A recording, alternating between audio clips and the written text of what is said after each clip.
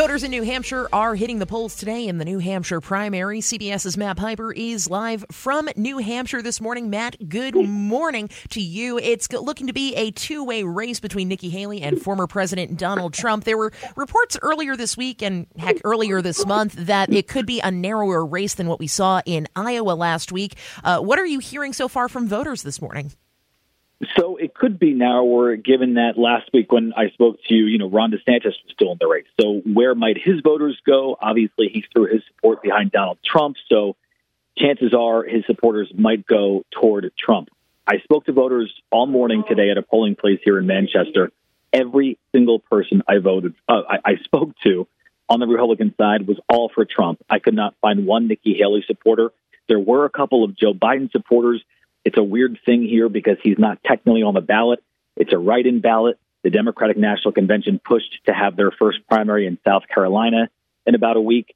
So the Democrats are not even on the ballot here. So this is all about the Republicans, and it's all about Donald Trump or Nikki Haley today. There we go. And one of the most historic traditions there in the state of New Hampshire is the midnight voting in the small unincorporated community of Dixville Notch. Bit of a surprise there, I think, when it came to the first couple of voters in that community. Absolutely. There's only 6 of them. All 6 voted for Nikki Haley. I spoke to people this morning who said that isn't always representative of what winds up happening here by the time the polls close. They don't always get it right.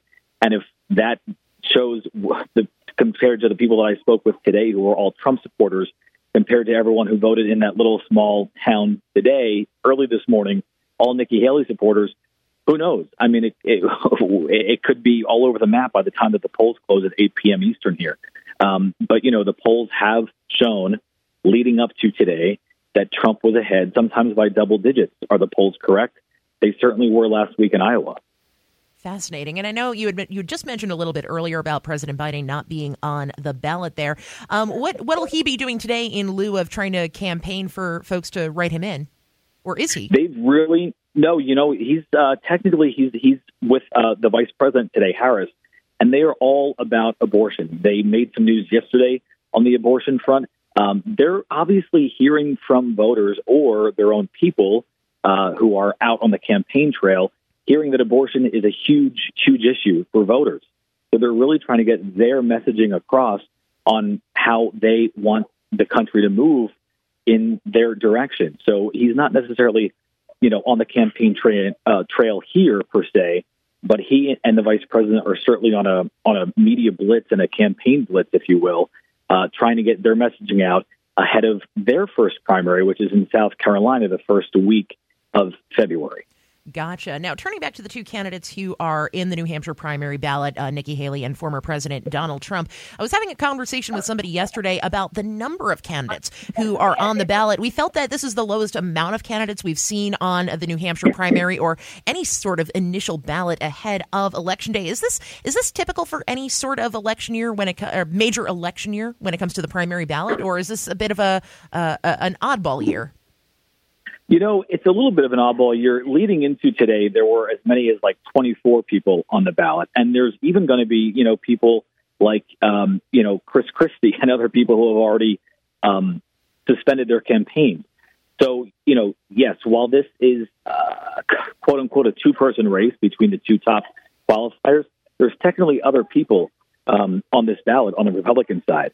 But again, there's this little part of the ballot that has this write-in, and that's where a lot of Democrats are going to be writing in Joe Biden's name or anyone's name. I mean, on that write-in portion, you can write whoever you want. But it is a little different this year in that regard. There we go. And hypothetically, just for the sake of knowledge and knowing things, if, say, the write-in person gets more votes than the leading person that is still running in the presidential race, that's not exactly consequential down the line, or does that mean anything for those folks who might have stepped away from the race in general? It really doesn't mean anything. It's kind of interesting. So when people like Vivek Ramaswamy or Chris Christie suspend their campaign, I mean, they've ended it.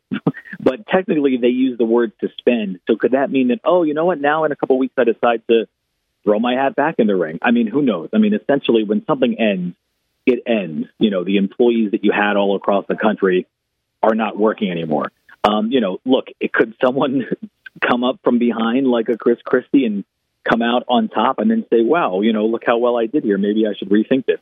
Maybe. But at the end of the day, in this country, this is a numbers game when it comes to money. If you have run out of money, there's no way to fly in a private jet anymore to get all over the place. There's no way to put gas in a huge bus to get from to get from New Hampshire to South Carolina. It's a money game here in the U.S. That's what politics is. So if you're out of money, you're kind of out of luck. There we go. Learning more about the democratic process every single day with CBS's Matt Pieper joining us live from New Hampshire this morning. Matt, thank you so much. You're welcome.